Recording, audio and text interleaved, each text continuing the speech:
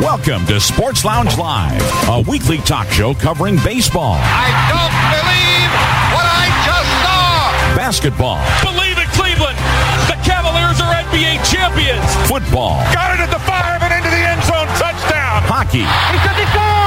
NASCAR. Green flag waves again at the World Center of Racing. Plus the latest sports news, both pro and college. Hear past talk shows on your phone by calling 773-572-3006 or as a podcast on your iPhone, Victor Stream or computer, or on your smart speaker. Visit legendoldies.com for links to automatically connect via your computer or iPhone.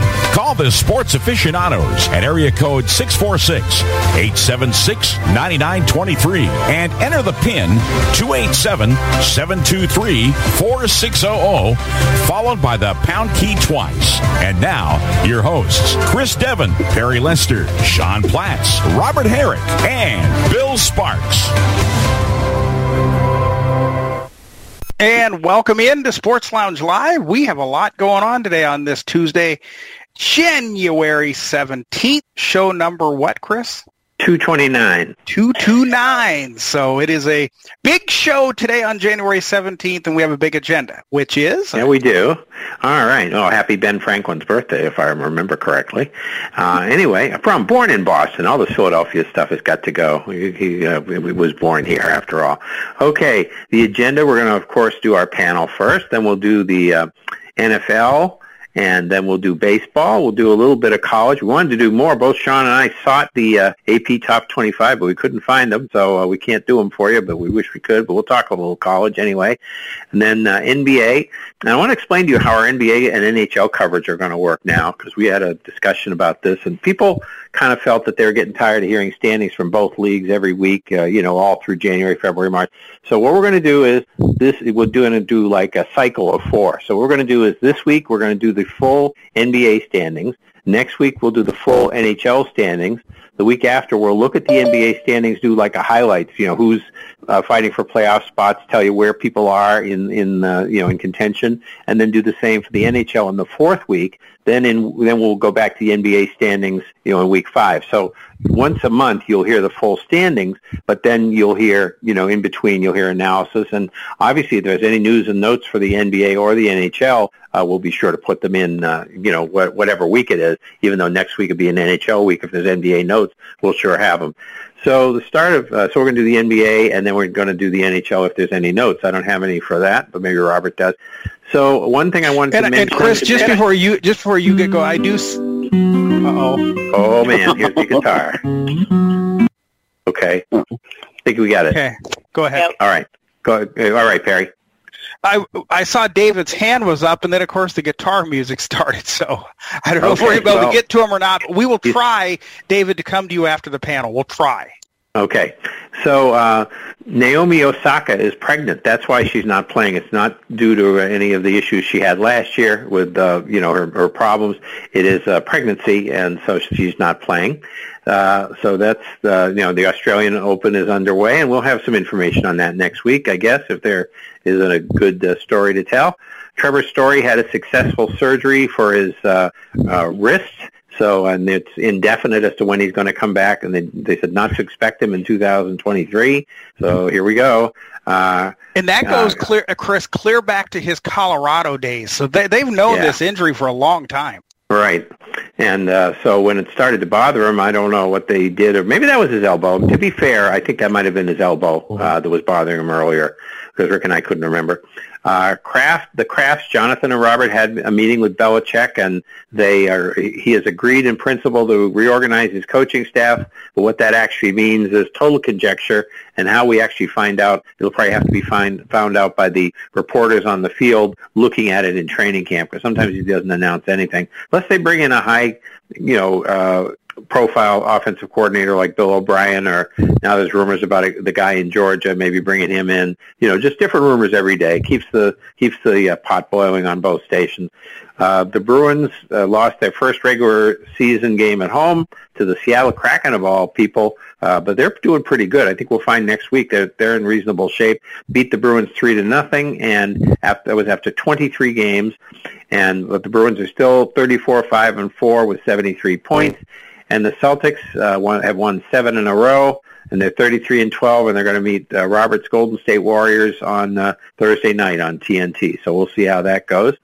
And other than that, that's it for my panel. So, and of course, we have a lot of football to talk about, and we'll get to that, I'm sure, in a minute, some of it, with Rick Swan, our host to be named later. This was a weekend, boy. Why can't all weekends be like this? A full weekend of NFL playoffs and a Giants win, and it doesn't get much better than that.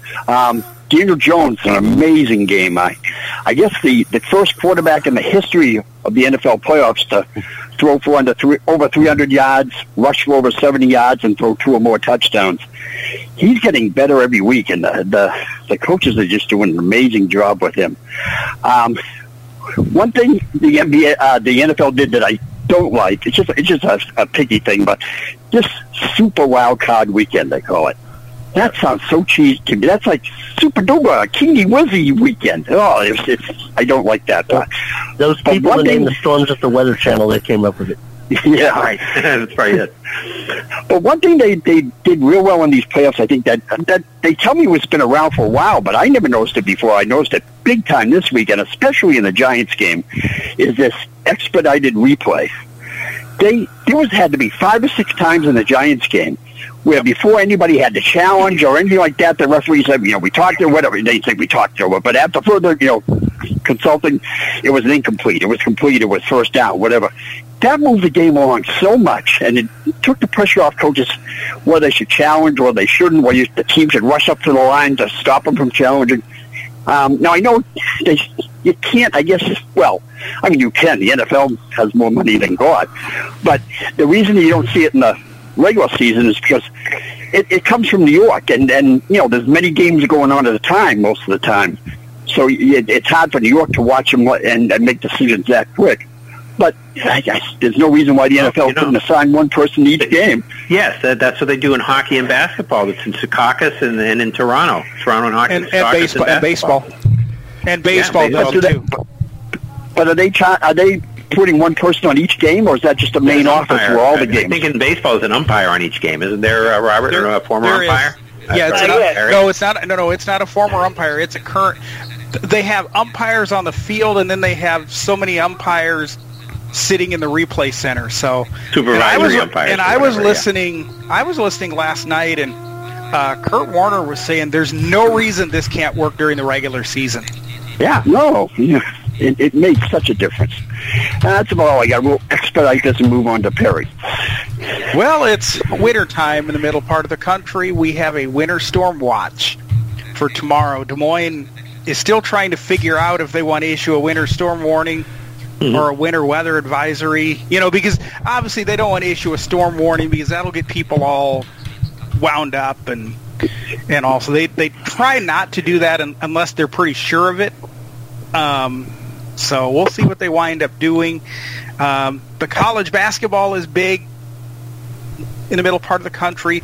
The Missouri Valley, which has Northern Iowa and Drake in it, 8 teams within 1 game of each other in the standings. So clearly that's going to come down to a good finish. And Iowa State, Texas tonight, that's huge. Iowa Northwestern, by the way, has been called off tomorrow. Northwestern has COVID issues, so they have to try to reschedule that game. But I turned the game off for a while on Saturday night, the Jaguars game, because I'm like, well, this game's pretty boring. And Des Moines just issued a winter weather advisory for us, so not a storm warning. But I got back before the big comeback occurred, so that was good. And good wild card weekend. A lot of competitive games. Last night's wasn't too good, and the 49ers wasn't too good, but everything else in between was really good. So that's what's going on here. Bill, over to you. Well, I'd like to say we had a winter advice. We kind of got cool over the weekend, but it is 79 degrees here. It's okay, Bill. You can tell the truth. You don't want this stuff. Right. No. 79 degrees. I like that. I grilled out on the grill last night and cooked some steaks. So it works, and it's nice outside, and I'll go along with that. But not much going on here, really. We came down last Thursday, got here, and just getting all things fixed up from Hurricane Ian, and that's progressing along. I wish the Colts could say that. They're not back in repair yet. They're still looking for a coach. But the Pacers have lost 4 in a row. Of course, their leading player, Halliburton, is out for maybe 2, 3, 4 weeks. Who knows? Maybe it's all season. I don't know. You never know about these. They don't always tell you everything but the truth. So, Robert, you've got some news probably about your Las Vegas Raiders and what they're doing. No, Bill, I don't have any news, but I know I don't want a 46-year-old Tom Brady, and I've made that abundantly clear. As far as my panel is concerned, I did not watch the Saturday games. I had boxing responsibilities, and that reminds me, for those that want to keep up with that, please join me and everybody else involved in the Ringside Reporter Sunday evenings, 6 p.m. Eastern. You can call in and listen on the phone, 323-870-3857. And if the host comes to you, just let him know that you're listening. Otherwise, you have to wait until the podcast is completed for it to appear on your smart speakers. We're on Sunday evenings from 6 to 8 p.m. Eastern Time, so you can check that out. As far as my teams are concerned, the Sharks are going to have a very long year, just like the A's are. And my Warriors, they can't stay healthy. That's one of the reasons why they're in the spot that they're currently in. But if everybody can get back to full health and we can quit this load management business, we might be competitive. We're not going to have home court advantage this year like we've had in the past. I think we will make the playoffs. But as far as us being a threat for the title, unless we're completely healthy, that's not going to occur. When people will see in the NBA, you'll be surprised at some of the teams that are up there in the West in particular. Yeah. Yep. Well, and one of the reasons, Chris, is because the Warriors haven't been healthy all year, and that has a lot to do with why the standings are the way that they are. But other teams are improving. So, yes. John, let's go to Texas and find out what's happening in your neck of the woods. 83 degrees here, by the way. Just thought I'd let you know that. 83 degrees. I don't know. Anytime. Glad to help. But, we had set the attendance record down at the Alamo Dome. Spurs did on Friday night. 68,000 people to watch them get killed by the Golden State Warriors. But they're doing this. 68,323, by the way. Oh, well, yeah. I can't forget those 323 people. But yeah. They were Robert's friends. Yeah. But yeah, they did this. Yeah, the 30th anniversary of the Alamo Dome. So they're going to have a lot of these different events that they had from back then. Probably you'll see some big boxing matches going on in the Alamo Dome. We might see one Royal Rumble for WWE, some other stuff going on to promote 30 years of the Alamo Dome. Crazy weekend. College basketball. It's got Iowa State, Texas, and people are wondering why a lot of us in the Big 12 didn't like Bob Bowlesby. Well, we're finding this out 2 games in a row. Poor Iowa State, I don't know what they did, but because Bob Bowlesby worked out a deal for this Big 12 network, but it's on ESPN+. So you have to have that. So Iowa State has had 2. They're having 2 ranked games in a row on ESPN+. Kansas, they had Kansas on Saturday, which was number 2 and still number 2. And then you got Texas, which was, they're up to number 7 right now, taking on an Iowa State, which I believe is number 12 or 14, something like that. I can't remember. I couldn't find all the rankings, but I know they're ranked up there.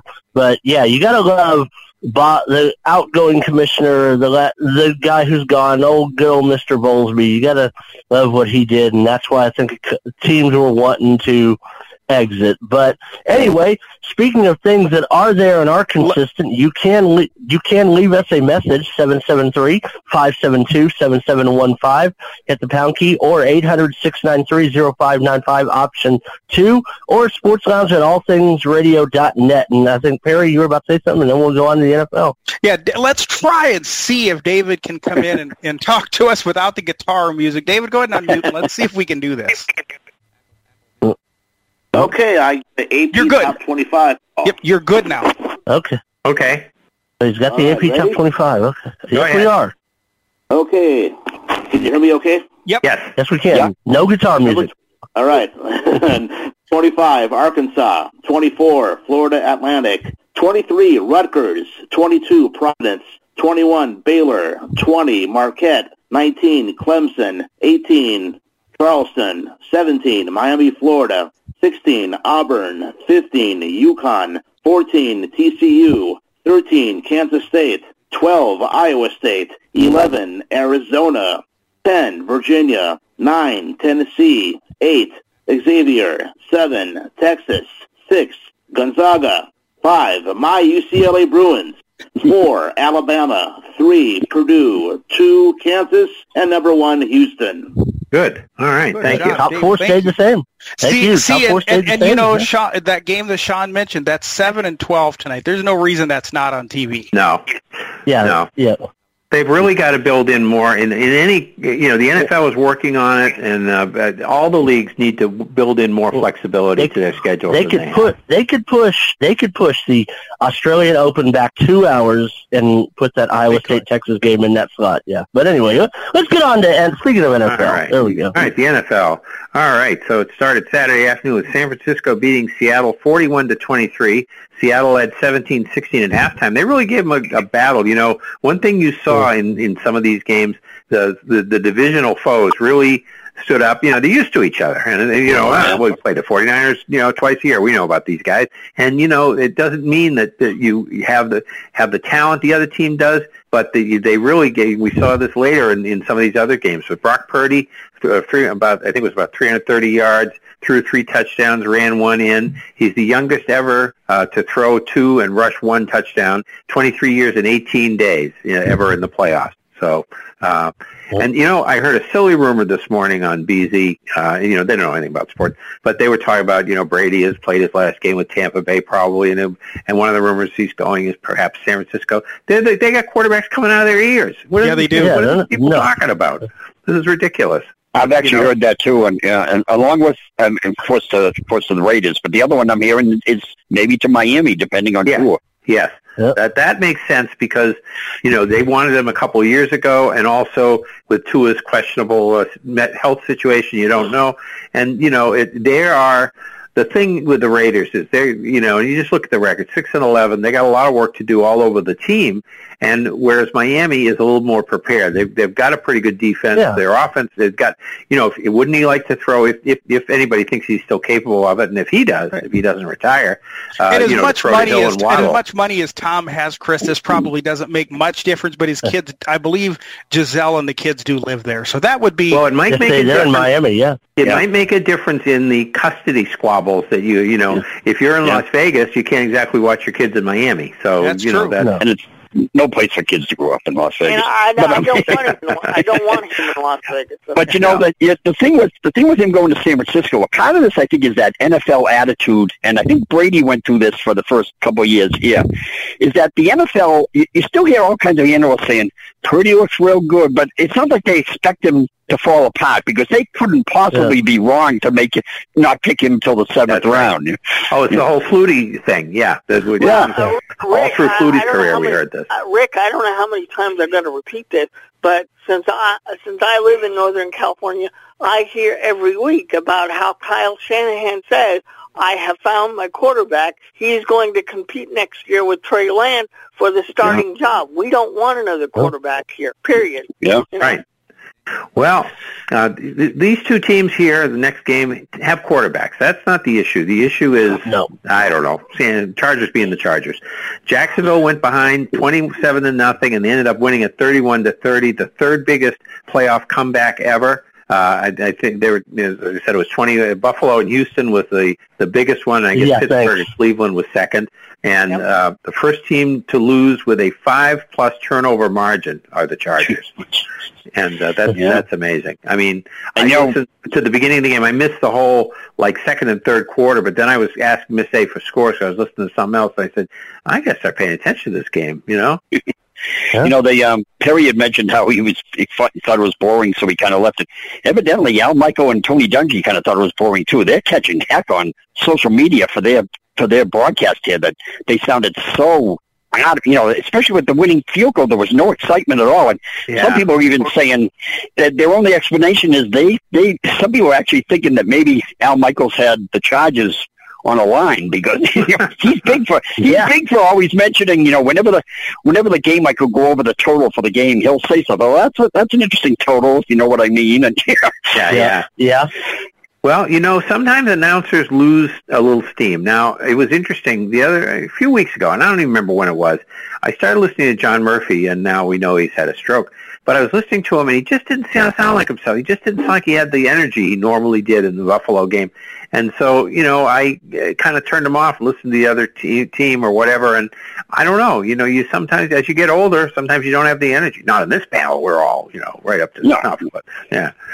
Anyway, speaking of Buffalo did beat Miami 34-31, but they played a very shaky game. I mean, I think Miami got 18 points off of turnovers. You know, and so they kept Miami in the game. It's not like they played a good game. You know, Allen had a good beginning. They got a 17-0 lead. Then he kind of conked out in the middle, came back a bit in the end of it. But, you know, with interceptions and a fumble and, you know, just... It's almost like Buffalo took this game for granted, Chris. Like, Miami's going to have their third-string quarterback. We can win this easily, and it didn't turn out that way. No. You know, Miami had...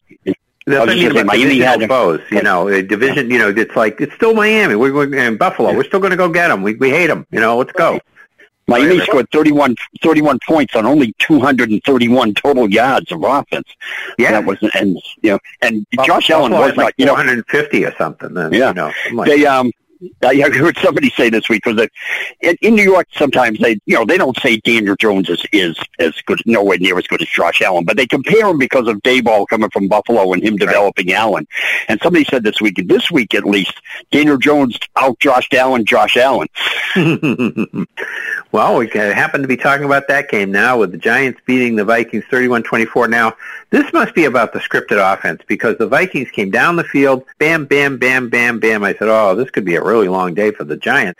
And then that was it. I mean, basically, the Giants held with them the rest of the game. Yeah, the Vikings got 17 more points, but the Giants' defense was they had to come from behind the sticks to do things. They were not. Justin Jefferson got shut down and, you know, really didn't do anything after that first drive. And that was he had 4 or 5 catches in that first drive, and I think he had 1 catch the rest of the way. That's right. And it was, you know, it was amazing as well as I think the Giants played. I had the game on TV, but I also had Bob Palmer and Carl Banks on because I wanted to hear them.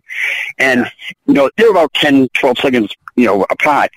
And I can't tell you how many times in that game I heard both announcing sets say, pass to, you know, insert name here, who's wide open. This guy who's wide open. This guy who's wide open. The Minnesota defense is brutal. And then the last offensive play of the game for Cousins here on a 4th and 8, he checks us down for 3 yards. I think he was going to try to pick it up on 5th down. Oh, yeah. You know, Paul Allen was disgusted. He was really, how can you have a play like that on 4th down? They played it. As a matter of fact, Jim Rome was, I had Jim Rome on briefly yesterday, FM. And I heard him, and he said, you know, he calls it PA, you know, poor PA, you know, he was just disgusted by that play.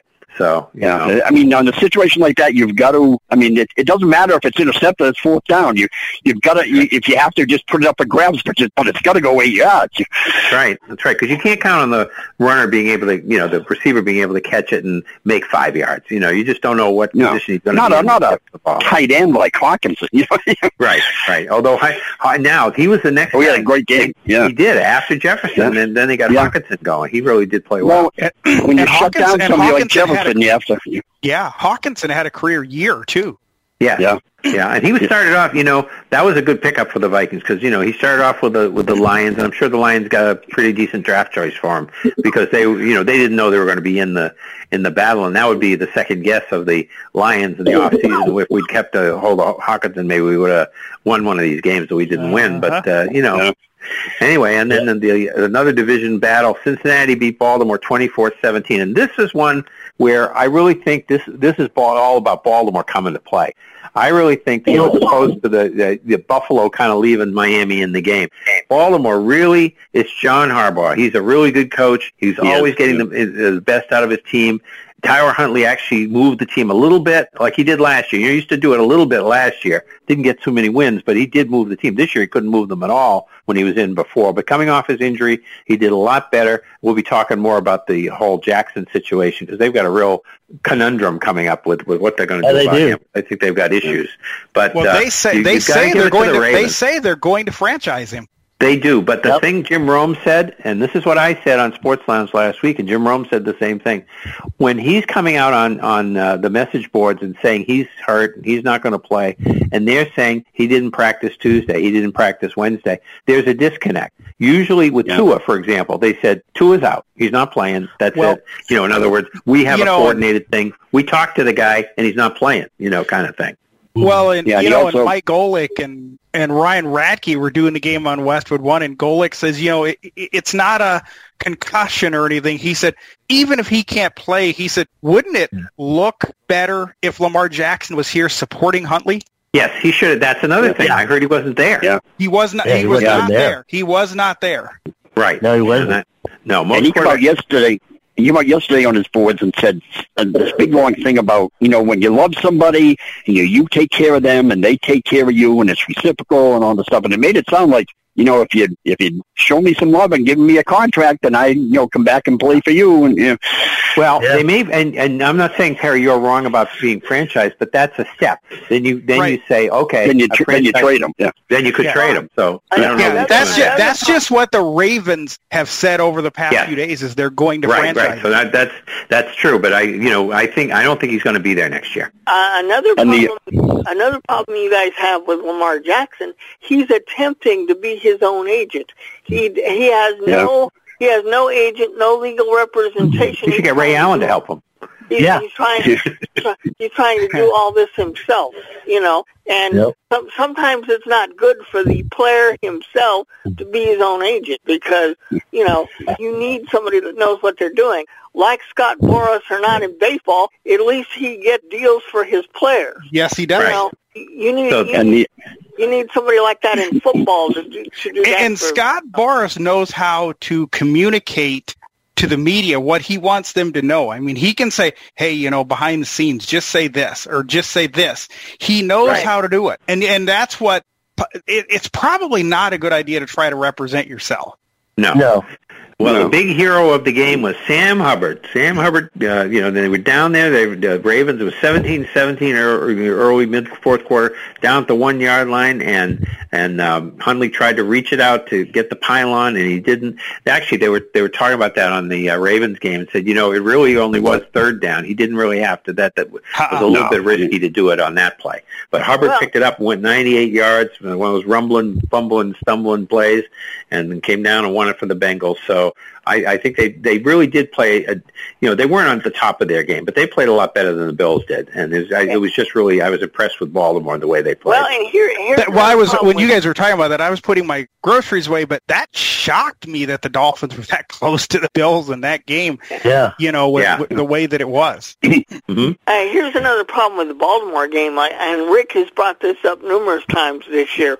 Why do you put people behind the quarterback trying to shove him over the goal line? It sounds like that rule maybe. It sounds like, Robert, that rule may be going away. I mean, come on, really? Yeah, it's like a Red Rover game or something, whatever it is. Yeah. And J.K. Dobbins was really upset. He came out afterwards and said, what are you doing with the quarterback sneak here? I'm the running back here. I get you down there. This is what I'm here for. Give me the ball. Yeah. Yeah, Ernest Biner told him to say that. Anyway, so we had Dallas beating Tampa. We've already started to talk about this game a little bit, and our friend Tom Brady. But Dallas beat Tampa Bay 31-14. How about our friend Brett Maher? We'll get to him. Prescott threw 4 touchdowns, and ran one in. and he tied with Aikman and Staubach for the Cowboy record in touchdown. Brett Maher missed 4 extra points, and as a matter of fact, during the game, I don't know if you guys were listening to the Cowboys, but I guess what's his name from the Eagles, sent a message to Brad Sham and Babe Lothenberg and said, "How about if we meet in a couple weeks, and Babe, why don't you try kicking your extra points for your team?" So, and he only missed. In this whole season, he missed 3 extra points, and he missed 4 last night. And part of me was like, when he's got that last touchdown, I was like, come on, just keep it. Be consistent. Miss another one. I was rooting for him because it's like, want to have the kicker functioning when we go into the San Francisco game here, so make a good game. But one of the 3 he missed during the regular season was the only attempt he had in the last game of the regular season. Mm-hmm. So he actually missed 5 in a row. Wow. Oh, yeah. It was the first Dallas Road playoff win since 30 years ago today as we speak, January 17th, 1993, when they beat San Francisco 32-20 to win the NFC Championship game. And Brady set a record for passes in playoff games. He threw 66 times. He only competed like 35 of them or something, but he did throw 66 times. So that shows how far behind they were. And he just doesn't have it. I think if I were him, I would advise him to, if I was his agent, I'd advise him to retire. But you would, Chris, you would advise him to take that $375 million? Yeah, from Fox. So I'd do. Yeah. Okay. Again, but part of that is the offense. His offensive line was so bad this year with the injuries. So they couldn't run the ball at all. So we had to pass. Yeah. So we have the schedule for next week, and we have. Oh, by the way, where is the Super Bowl on TV this year? Fox. Fox, yeah. Fox is getting because Fox is getting extra games this week, this weekend. I thought it didn't work that way. I thought you gave the team that was getting the Super Bowl last year. This is a new deal, so it doesn't matter as much. Yeah. Okay. Well, Jacksonville's at Kansas City at 4:30 Eastern Time on NBC. And so, and I guess we'll run down the score, the schedule, and then we'll pick the games. So, Jacksonville at Kansas City. Then at 8:15, the prime time on Saturday night, the Giants at Philadelphia on Fox.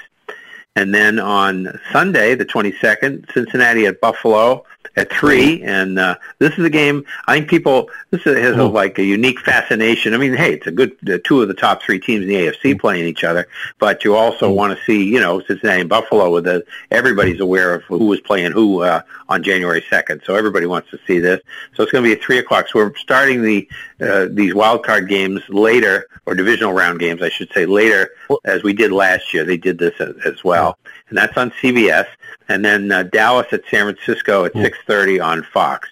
So and part of the reason also Fox gets the 2 games is NBC has it in their contract that they get one second of these division games, so it's either going to take away from CBS or Fox. And I guess they gave them they got the least bid. They gave them the low man on the totem pole game, I guess. Yeah. I was hearing a lot of people talk yesterday. I was listening to Chris Russo.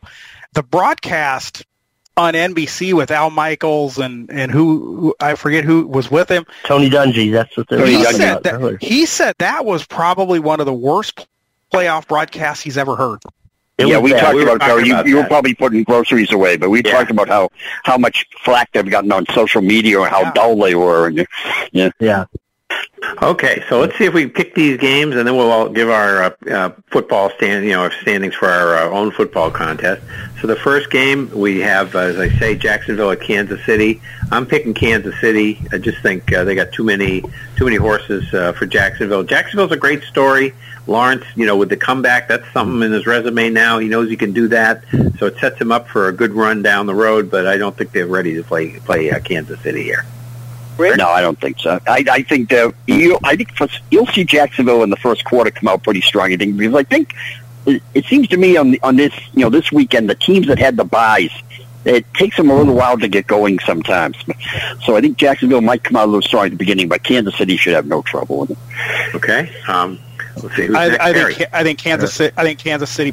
It'll be close early, but they'll pull away. Yeah. All right. Kansas City. Bill. Kansas City. Yeah. Robert. I'm taking Kansas City because look, if Trevor Lawrence gets off to the start he got off to last Saturday night, Kansas City will not give the game away. They'll take it and run away with it. So. They won't. And I'll make it unanimous. I'm going to make it unanimous there. So. All right. So now we get to the next game, and the one that my favorite NFC team is the Giants, and of course it's Rick's favorite of all time, of the whole thing. But Philadelphia's playing the Giants, but I have to pick the Eagles. I think they just got too many again weapons. I think the Giants are going to give them a battle. Again, divisional game though, and the first game they played a horrible game against the Eagles. Second game doesn't count; it was an exhibition game, but they played better. So I think they're going to be representative in this game. I think it's going to be like 27-17, something like that. But I think the Eagles will win it. Rick? Well, not only are the Giants my favorite team, the Eagles are the team I hate the most. I can't stand the Eagles. And I think, are they up there with the Yankees, Rick? Oh, yeah, they're worse. I think. In fact, Eli Manning on the Manning cast last night. Peyton asked him if he was going to go to Philadelphia for the game, and he said, "Yeah." He says, I made a statement when I retired that I would never go back to a game in Philly. He says, "But I think I have to go this time and see how many double birds I can get, double fingers." Yeah. I think the Giants got a little bit of confidence from that last regular season game when they played absolutely nobody and held the Eagles close. I'm picking the Eagles, but I'm not counting the Giants out, especially if Hurts, I don't know exactly how healthy he is. If he's not 100%, I give the Giants a chance, but I'm picking the Eagles. Yeah. Okay. Barry? Eagles, and it'll be close. I don't think the Giants get. I don't think the Giants get blown out. I think the Eagles in a good ball game for a Saturday night. Bill? Yeah. I'm going to go with very few words, but I'll definitely say the Eagles in a close game. All right. And I do think that this will be the best game of the entire weekend. I think it'll be the closest game, but I'm also going to go with the Eagles. Sean? And unanimous again. Wow, we're really exciting here. We're all picking the same. All right. Well, we might have some disagreements on this one, and I think we will. And this one's going to be the closest game, I think, because I think this is just destined to be a game everybody remembers because of what happened January 2nd. It's just going to be. But as I said, Cincinnati played a better game than Buffalo did. They weren't great, but they played a better game than Buffalo did. Buffalo did everything they could to give it to Miami.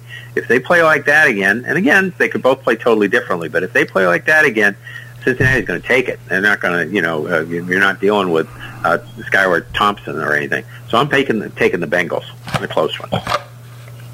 Okay, I think, I think Buffalo. I think they got it out of their system last week. Cincinnati is now down 3 out of the 5 of the starting offensive line. I think they're hurting there. And don't be surprised if you see Damar Hamlin on the sideline or for the coin toss Sunday. That's just what I was going to say, Rick. And I think that's going to set them, the place crazy. I'm picking Buffalo. I will also take Buffalo. I think the game will be good, but if Damar Hamlin is there, that might make it a little more of an emotional game for Buffalo, and it might not be so close. Bill? I'm going to go with Cincinnati. I think their wide receivers, Chase and the running backs and Burrows is going to make a difference. And I know that, Hamlin's going to spur them on, but I think that only lasts so long. So I'll go with the Bengals. Yeah, and they don't get to play the Patriots special teams on that first play. That's right. True. Yeah. Robert? I will take the Buffalo Bills. And again, this is going to be another good game. But I'm definitely going to take Buffalo. Sean? Well, I think if Buffalo starts out the way they played against Miami, I think they could be in trouble against a team like Cincinnati. So I'm going to go with the Bengals. Okay. All right. So we got a split. And the last game is San Francisco hosting Dallas. And I think this is going to be a close game, too, because in whatever way, and I'm picking San Francisco to win it, whatever way Dallas loses it, it'll be historically weird. They don't just lose playoff games. Something strange happens. Somebody drops the ball. There's a bad call. Something always happens that the Cowboy fans can complain about all year long. And, it's just the way they are. And, these teams have a real history, going back in the 90s, like I was talking about, that 1993, they played all Cowboys those run. Champions. 82 goes back to the catch. Then you had a really good game last year in San Francisco, in Dallas, where the 49ers came in and wiped the Cowboys out. But I just think it's going to be, again, kind of down to the wire, like 30-24, San Francisco over Dallas. Rick? And weather, Chris, could be a problem once again this weekend, although it didn't turn out to be a problem on Saturday. But they're also predicting bad weather for this weekend. So. Okay, Rick? I'll tell you how Dallas is going to lose. Okay. Brett Maher is going to hit a 65-yard field goal in the last play of the game to win the game, but then they're going to be called for illegal motion. Yeah, there you go. There you go. I'm picking. Unless these naysayers, like I say about Brock Purdy, and are right and he falls apart, I'm picking to me, the 49ers look like the best team maybe in football right now. I'm taking the 49ers. Mm-hmm. Okay. I am too. I don't think Dallas is really they're not that great, so I wouldn't have any confidence at all in them. So I'm going with the 49ers in this one. And I'm going to go with the 49ers also. I think their coach just makes the difference. Yeah. I think he just makes the difference. And, and not only that, but San Francisco has the number one defense in the league. And Dak Prescott and company on offense got away with a whole lot last night that they're not going to be able to get away with on Sunday. I'm definitely taking the 49ers, and I don't think this game is going to be close. I think Dallas is going to make too many mistakes, and we're going to see the end of the Cowboys for this year. Sean? I agree with you, Robert. It's not going to be close. I'm going to be unanimous. I think the Cowboys are going to find a way to screw it up on the 30th anniversary of the game that started it all for them with Jimmy Johnson, that really got it going, because they've been playing all the Jimmy Johnson, how about them Cowboys stuff here on the radio today, and I think they're going to find a way to mess it up, and San Francisco is going to go on, and I agree. Right now, they're playing the best ball out of everybody in the playoffs, I think. They are. Mm-hmm. It's interesting, though. After last night, though, it is interesting. Usually Jerry Jones jumps off, and as soon as somebody does something wrong, but they asked him about Maher after the game. No, he done too much good. We can't move on now. He done too much good. Yeah. Yep. With Jerry. Yeah, well, they were, like some of the announcers were saying, after he missed the third or fourth, maybe they should just go for two. But I'm saying, you got to try to get this guy back online. Yeah, and they didn't. Yeah. It was the kind of game where they had enough of a cushion that they could do that. If they really were in a close game, they might have had to. But yeah. And if it would have costed them a game, then he might have been mad at the guy. Oh yeah. Oh yeah. Well, you got to remember this. This is the same kicker that in one game this season hit a 60-yard field goal, but Dallas had called timeout, so he had to do it again, and he hit it again. Yeah. Okay, so the standings in our contest, I've got 227, Pierre has 218, Rick has 215, USF has 206.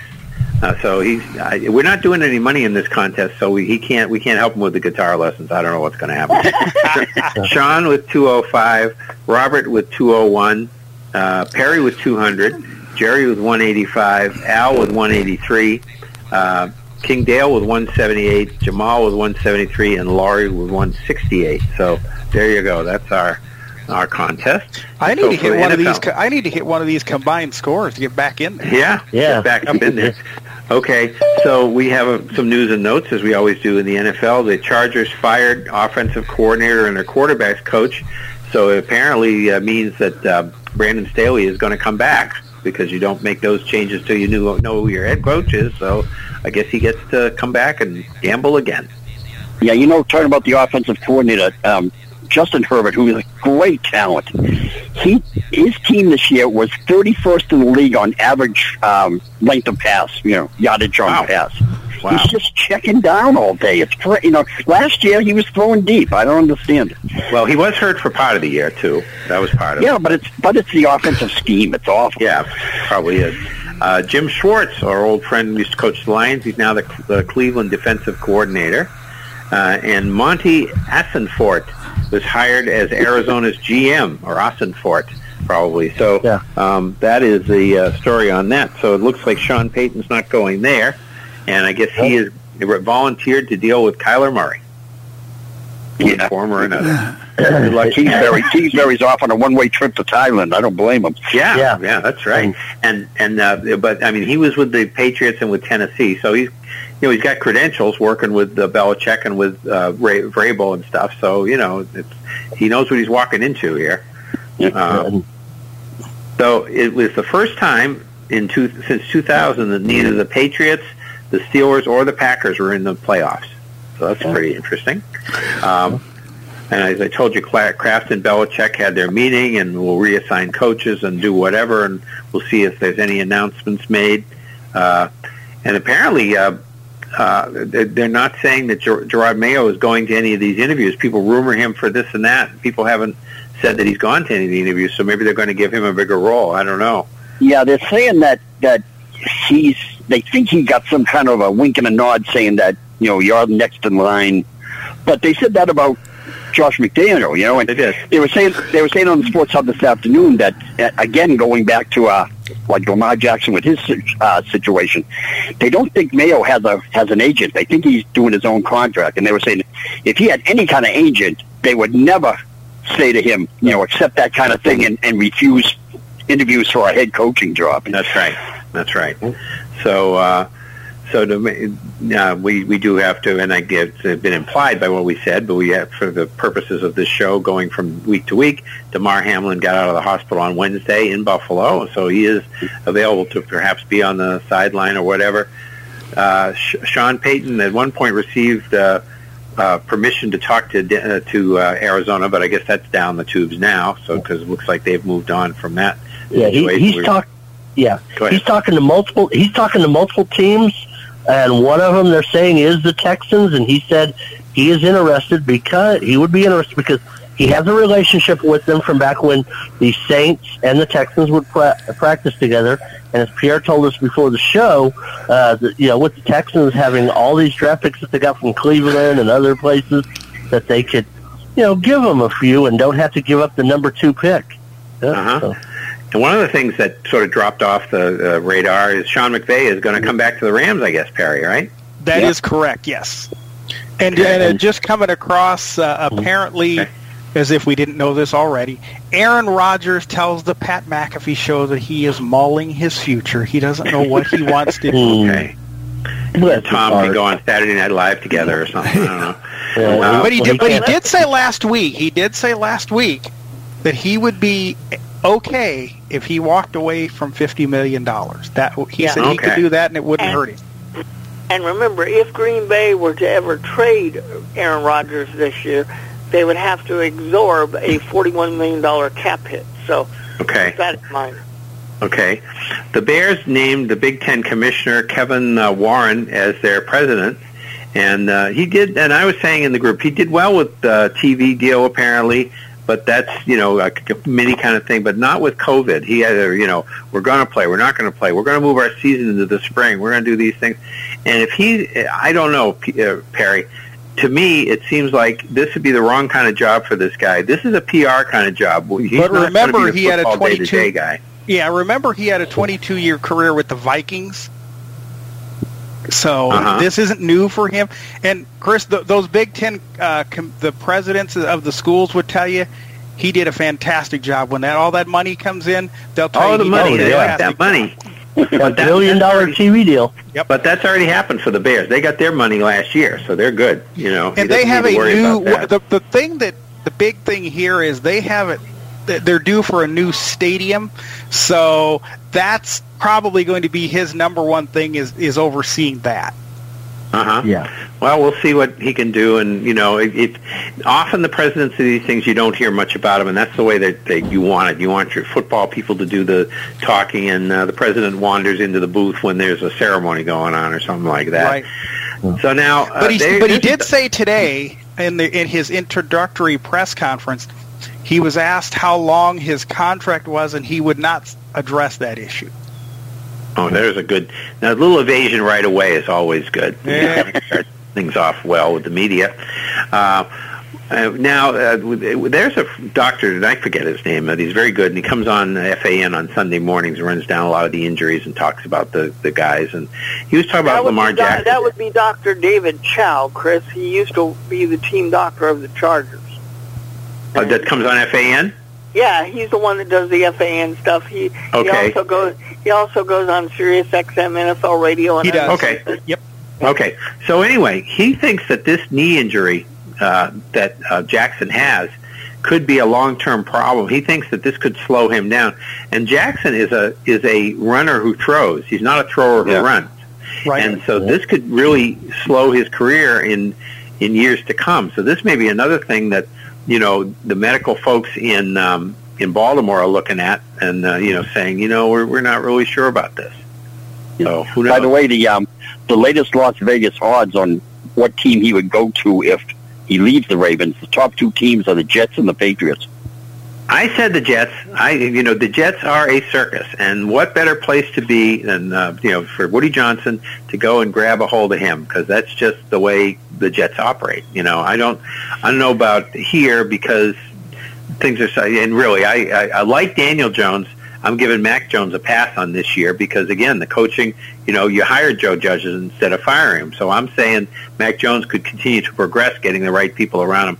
So I'm in favor of keeping Mac Jones. But again, these goofy fans that we talked about before the show blame everything on the quarterback and give the quarterback credit for everything, and that's just stupid analysis of football. It doesn't work that way.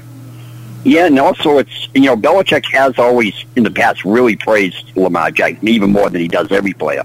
But, and another thing is that, if Kraft thinks that they need a boost, if their popularity is going down now since they lost Brady, Jackson's the kind of guy that could do it. Well, the Red Sox are racing them to the bottom, so I don't know whether they have to worry too much about that. Oh, they'll never catch the Red Sox. So we had a significant death in the NFL. Art McNally died, 96 years old. He was on field from 59 through 67, referee from 60 through 67, then director of officials from 68 to 90. Then he went to the WFL. And somebody said it was. This is an article that David USF put out. The failed WFL. It wasn't a failed league. It was an NFL thing they just put to sleep when they felt like it. They didn't want to play in Europe anymore. Then he was always that was a different one. No, that was the World League. That was NFL Europe. That was the WFL was the one in the 70s. That NFL Europe, the World League of American Football, was the one the NFL ran. And actually, he was in the wherever the WFL was. He was there in the early 90s. It said in the story. So I don't know when. It was actually 97, not 96. Okay. Then he was an assistant supervisor from 96 to 07. Then an observer until 2015 when he retired. And he's in the NFL Hall of Fame since 2022, and he's the first official, and therefore only official, in the NFL Hall of Fame. But he's a name that Rick and I used to hear all the time. He was the top referee, that's for sure. So any more NFL before we move to baseball? Well, real quick, Dan Snyder says he thinks the Commanders will be sold by March. But Oh, that's good. And along, Chris, that same line as we move to baseball, apparently the Nationals, instead of totally just selling, they're now looking for someone to become a minority owner who could eventually buy the team. If you're the guy is in his 90s, wouldn't you want to just, sell? Well, how old is Woody Johnson? Isn't he still alive and still running the Jets? So some of these people just don't give up. I could be wrong about that. I don't know. I'd have to ask Miss A if I were downstairs, but I think he still is. And that's why the Jets are so, it's kind of crazy. You never know what they're going to do because things, they'll have something going for a couple of years and then break it down. So the Jets are in a really funny spot, too. I mean, whether they get Jackson or what they do, they're in a really weird, with Zach Wilson there, what are they going to do with him? White's shown a little, but not much. And, what are you going to do? It's really not an easy spot to be in right now. Carlos Correa passed his physical, yay! So with Minnesota, so he signed the deal with them. Nelson Cruz, one of the places he has not played is here. But Nelson Cruz has played everywhere else. A year for $1 million with San Diego. The Dodgers acquired shortstop Miguel Rojas from Miami for 3 minor leaguers. We don't get shortstops; we just wait around. No trade partner for the Dodgers for Trevor Bauer, so he'll be a free agent. Similar to what we talked about with Hosmer, Dodgers have to pay all this salary, but they will not have him this year, and he can sign with anyone for the league minimum. And I don't know that too many teams are going to be willing to take that chance. Yeah, it's a publicity hit, and I can't remember a year or two ago when he was pitching. How well was he doing? He was pitching okay, but I don't think that's not really his issue. And David, I see we'll get to you right after the baseball notes here, because I don't have that many of them. Well, here we go. We've been talking about this. The electronic strike zone will be in AAA this year. Half will be, and I didn't quite understand this, but half will be played by all calls determined by it, and the other half there'll be what's it going to be, Perry? How's that going? That other half of the games with challenges and so forth. How's that going to work? The way I understand it to work is you get a couple of challenges each game and stuff like that, but the automated strike zone goes the whole game. Okay, so it'll be okay. So, but then so there's no games in the AAA that these guys will be umpiring, doing balls and strikes. That's by my understanding. That's correct. Now, as we get into it, I'll be able to report better to you as it happens. The thing is, and now this brings me to my point about it. We have in hockey, and we've always had this, and the NFL is probably a better example. You might start as a back judge, and then you might become, a line judge. Then you become a referee. You move up in the echelons and become able to do more. It seems to me that what we need to do, because we got people like Laz Diaz and Angel Hernandez who can't call balls and strikes worth anything. There's other people get 97, 98% ratings when you look at the strikes on replay. These guys are 85% or whatever, but they're all equal. Or you have Pat Hobart 100%. Yeah, okay. And, so I think I think what they need to do, and I'm not saying the ABS will work or it won't, because I don't know enough about it, and Perry will be our intrepid correspondent on this, because again, he's going to be listening to a lot of these AAA games and find out how it goes. But my thing is, I don't think you should just automatically come into the majors and call balls and strikes. I think you need to maybe hire more umpires and find the ones that can do it. And because this is just not. It's almost like, and maybe it's retreating, but it's almost like jump balls in the NBA. They decided the refs can't do it. We're not going to do it anymore. We're just going to, college. They do it in the NBA, but the refs couldn't do it very well in college, so they decided to be an arrow. You only have like one in the beginning of the game and one at the overtime. And the problem with a guy like Angel Hernandez too, though, there's really, once he's in, there's really no way to get rid of him.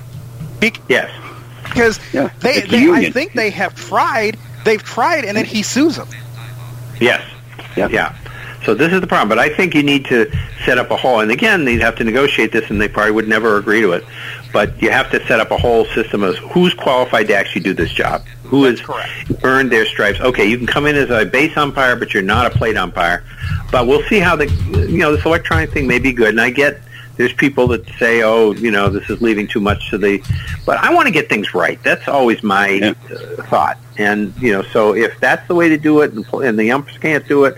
I mean, that he ruined the Red Sox season in 2021 by screwing up that game. I wish I could have played it back, because it really was interesting. I was listening to a game with Jesse Agler and Tony Gwynn Jr. Yes, it's Jr. Right. Somebody on the phone system did not know it was Tony Gwynn Jr. But they were doing a game when they played Atlanta. And they had about a 2-inning discussion of this, and it was really good because they went over both sides of it. Neither one of them totally cared for it, but they didn't say they totally hated it either. But as a player, Gwynn Jr. said, "I just don't know that I want a computer calling my strikes all the time." I get that. I get the principle, but on the other hand, I want it to be right. And the other thing is, they have put so much on the umpires' plates with watching the shift, with the pitch clock and everything else that they're going to have to do. And the plate umpire, of course, will be in charge of the pitch clock, saying people have balls and strikes based on the pitch clock. And then he'll be in charge, the middle infield umpires will be in charge of the shift. I get that. So there's just got a lot going on with the umpires, and I can understand, like we said the other day, the 11 umpires who headed for the hills a couple of weeks ago makes sense to me. And that's one thing that Chris, I like to listen to during the baseball season is I like to catch these guys. Not all of them do it. The ones that have really good conversations, I really enjoy that, and I think the guys in Cleveland, they are both good broadcasters, but I wish they would talk more. Have good conversations. I think they get along okay. It's not a problem. That's the way they do it. Yeah, I know. But here, you always see Agler and Gwynn Jr. They are good together, and they have really good. Sometimes they'll get into really good conversations. And I think, remember that whole thing that went around here in 2019 when the Red Sox are going to bring in different announcers and sort of do like a talk show? That wasn't what they meant. All they meant was that people were going to interact a little bit more than they were, which they've always done. Joe has always liked to talk to his partners, and so it's fine. It's fine the way they do it with Sean or now Lou Merlone or obviously Will Fleming. It's great. And Will Fleming is great because he's got he's always on Twitter, he's always watching stuff, and he's always bringing stuff up that you might not know about. And it's really interesting to hear him. I really enjoy him. So it makes for an interesting broadcast. Trey Mancini signed with the Cubs for 2 years for $14 million, and he's been pretty good for the Orioles over the years, I think. Chris, where do you follow the AL East more than I do? Is he primarily just a first baseman? I thought he was a middle infielder, but I could be wrong. I'm not sure. Because I guess I don't understand. They claim they want to play Matt Mervis at first, but now you have Mancini, you have Hosmer. I would think that would hold Mervis back. Yeah, well, because you certainly don't want to bring up a young player and put him on the bench. Well, they may be pulling the old let's bring him up May 15th routine, as they do. That could be too. Yeah, but I thought, but I could totally be wrong. Some Oriole fan would have to tell you if he's a middle infielder or not. But he was pretty good when I thought with against the Red Sox. Oh yeah, he's a good player. I don't have any problem there. I don't like to see guys if they're ready. I don't like to see them held back. And Andrew McCutchen has made his way back to Pittsburgh for a year for $5 million. This sounds like a swan song to me, no pun intended, because it just he's a shadow of his former self here. So whatever. So any other baseball stuff before we move to we have college? We have one more, then we'll go to David. Bill, we have Phil Castellini coming out the other day, and Phil is telling us that the Reds are so poor. We'll be competitive eventually. We're just so poor and we can't do it. I would say to him, why don't you sell if your value is $3 billion? If you're that poor, then get out of the game. That's exactly what I say to him. David, come on in. Is David there? He's there. David is unmuted. Yeah, hopefully. Okay. There we go. Okay. There he is. Two things, guys. The Cowboys beat Tom Brady for the first time ever. Brady was 7-0. Now they're 7-1. And bad weather is absolutely not in the forecast for San Francisco on Sunday. Okay, high temperature will be 50. Partly cloudy skies, and so I don't know if Robert heard old weather forecast but no bad weather forecasted for Sunday for San Francisco. That's good. That's good, David, because they're starting tomorrow. They're issuing a winter storm warning for my area, so I thought maybe the Bay Area might be getting some more weather too. So. Oh, that'd be 4 days away, so it should be in the middle of the country somewhere. Anyway. All right, gotta go. See you, David. Jamal, go ahead and unmute if you wanna chat. Go ahead and unmute. Hello, folks. How are y'all doing? Good, Jamal. Okay, a couple things here. First of all, the only thing that they should give Angel Hernandez and Lance Diaz are white canes. Number two.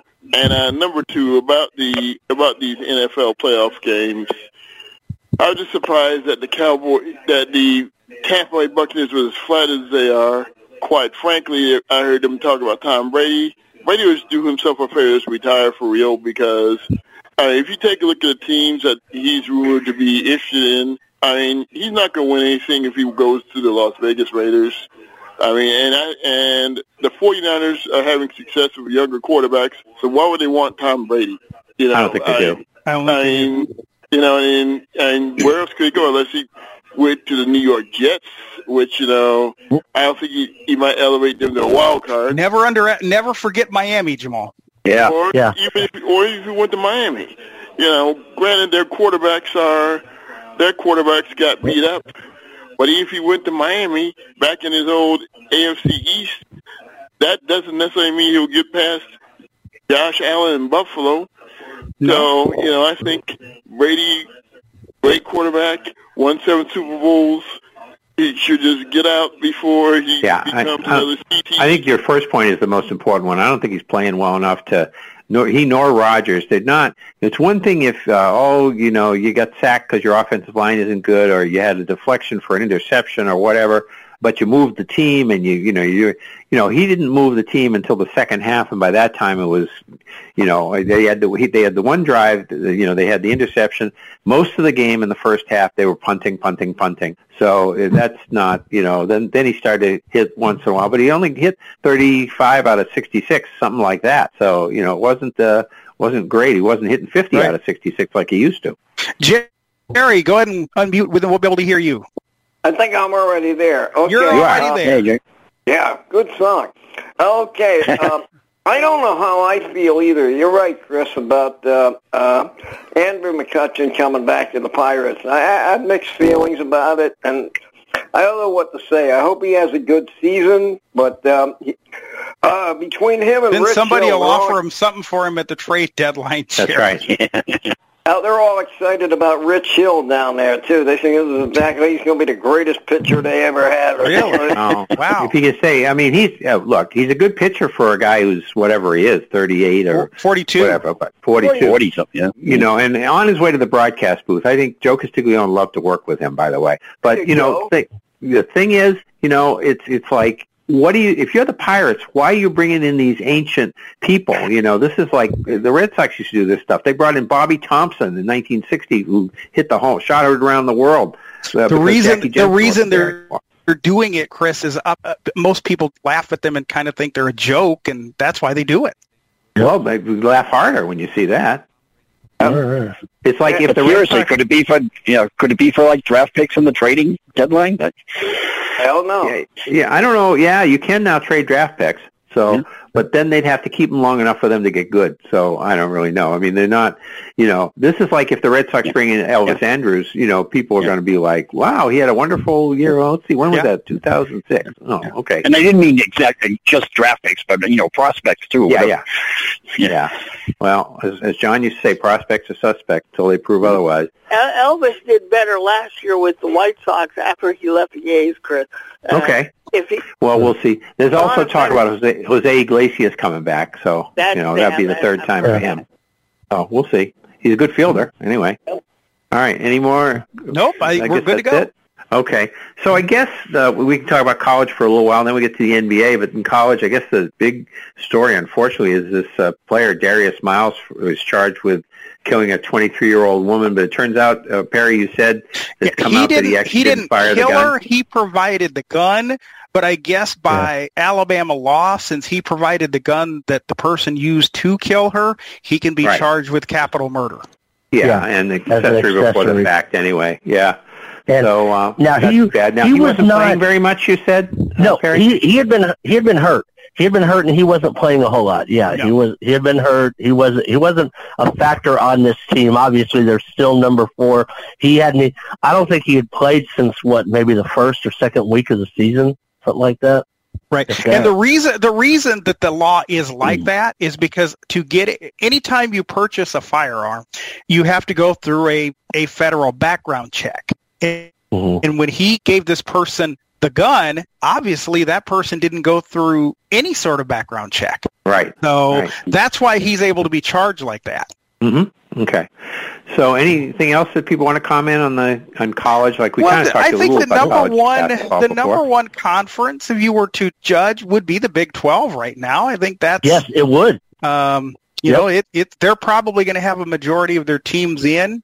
Like I said, the Missouri Valley, 8 teams within one game of each other. I mean, you can't ask for anything closer than that. And look at the ACC. They've got some different teams. I mean, Miami, number 17. I mean, that's you know, I mean, they're getting some. Duke and North Carolina aren't in there, yeah. Right. You got to watch U of H, of course. I mean, Big Ten still going to be strong, but yeah, Big 12 top to bottom. I mean, even TCU. Look at TCU, the way they're ranked.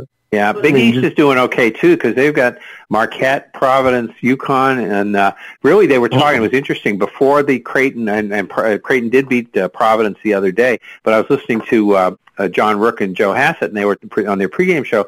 They were saying how at that time Creighton was 9-8, now they're 10-8, but that they had a big injury early in the year, and that I forget who the player was, but he was their best player. And that they had gone in as like the third in the conference and so forth, and they expect them to go on a long winning streak, and you'll start to hear more from Creighton too, they think. And the SEC, watch them with Alabama, Tennessee. I mean, Alabama especially. And in a couple of weeks, you got the Big 12 SEC Challenge. That's something to look forward to when they play each other on that Saturday. Now don't wave off Kentucky yet. Everybody thought Kentucky was down and out, and then they come up and beat Tennessee the other day. Yes, yep. And tonight you got some good games. Like I said, you got Texas, Iowa State, which you got to go to ESPN Plus or go find it on the radio, or Kansas, Kansas State. You got another big game, Baylor, Texas Tech. You got some pretty big games.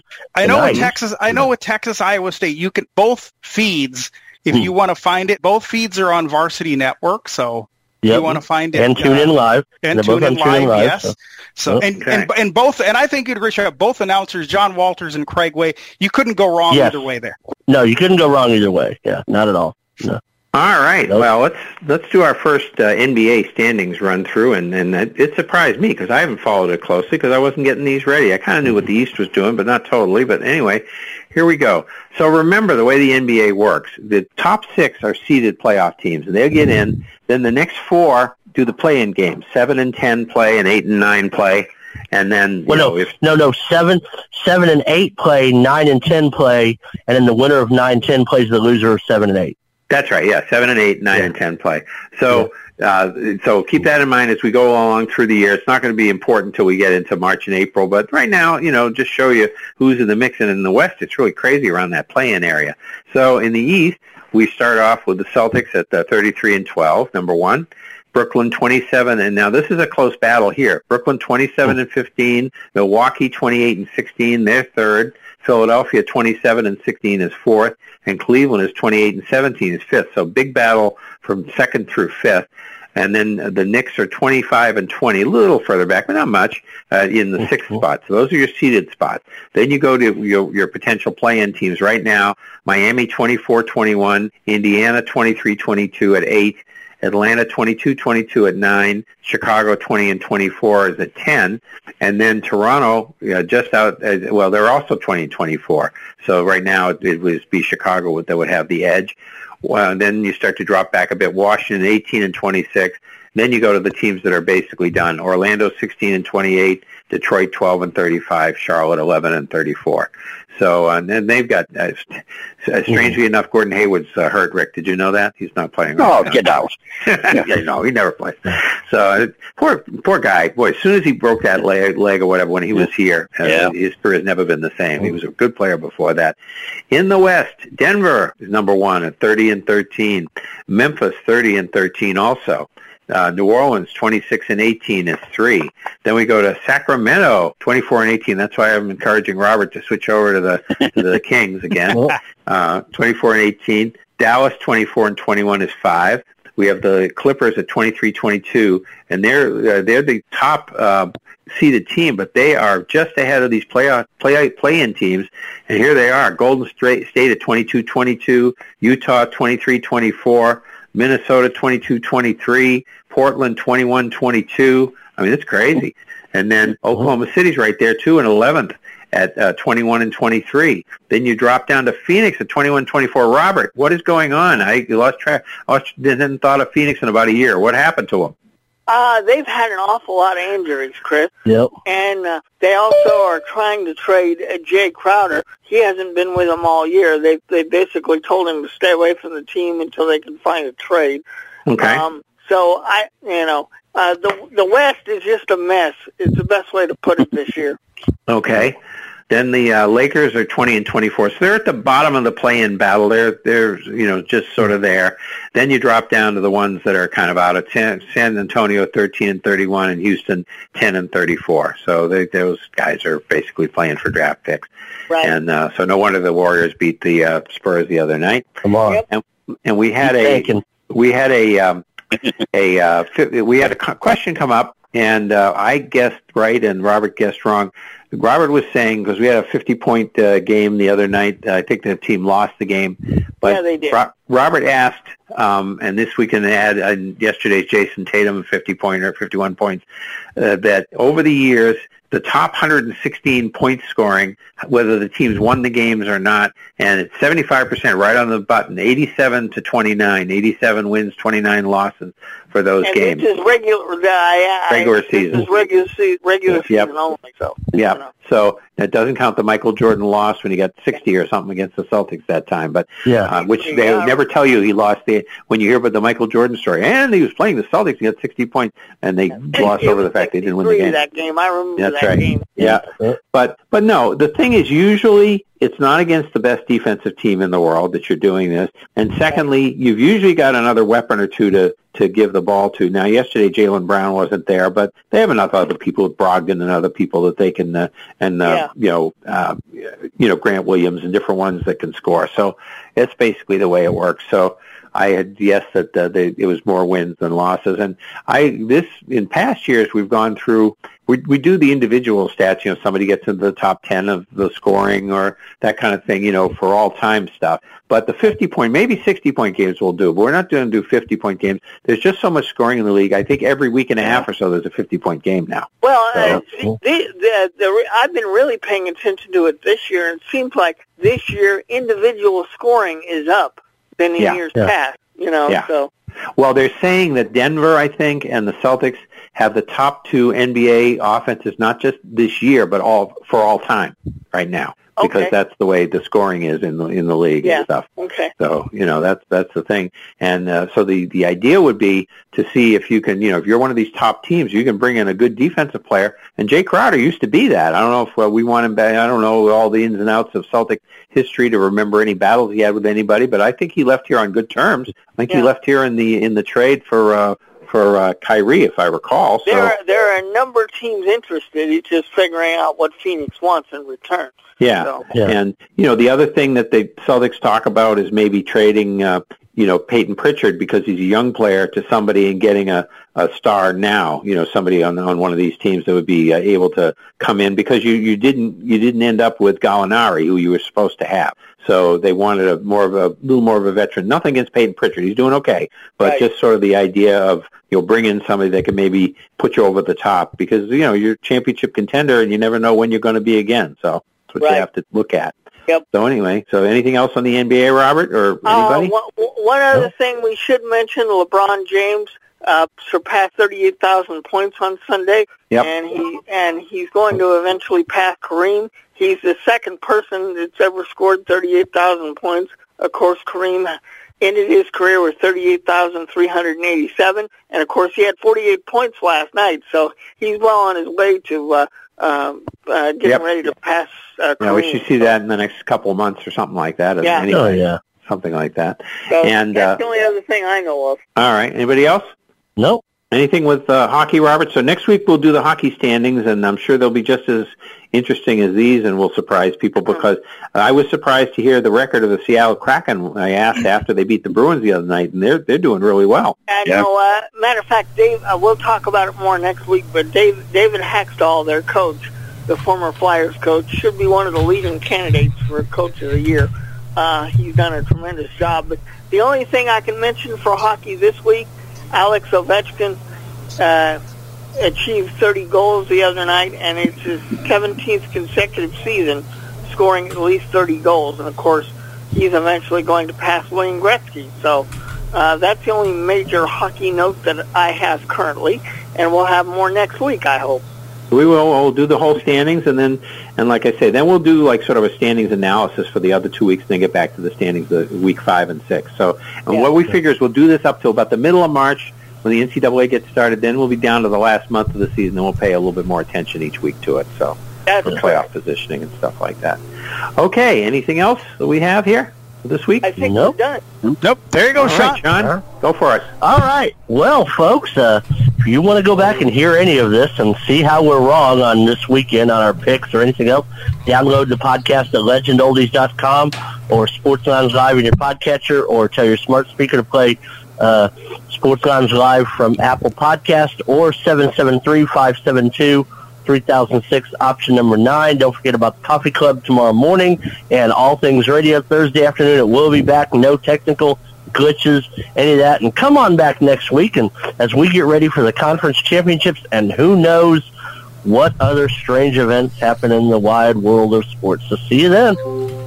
Go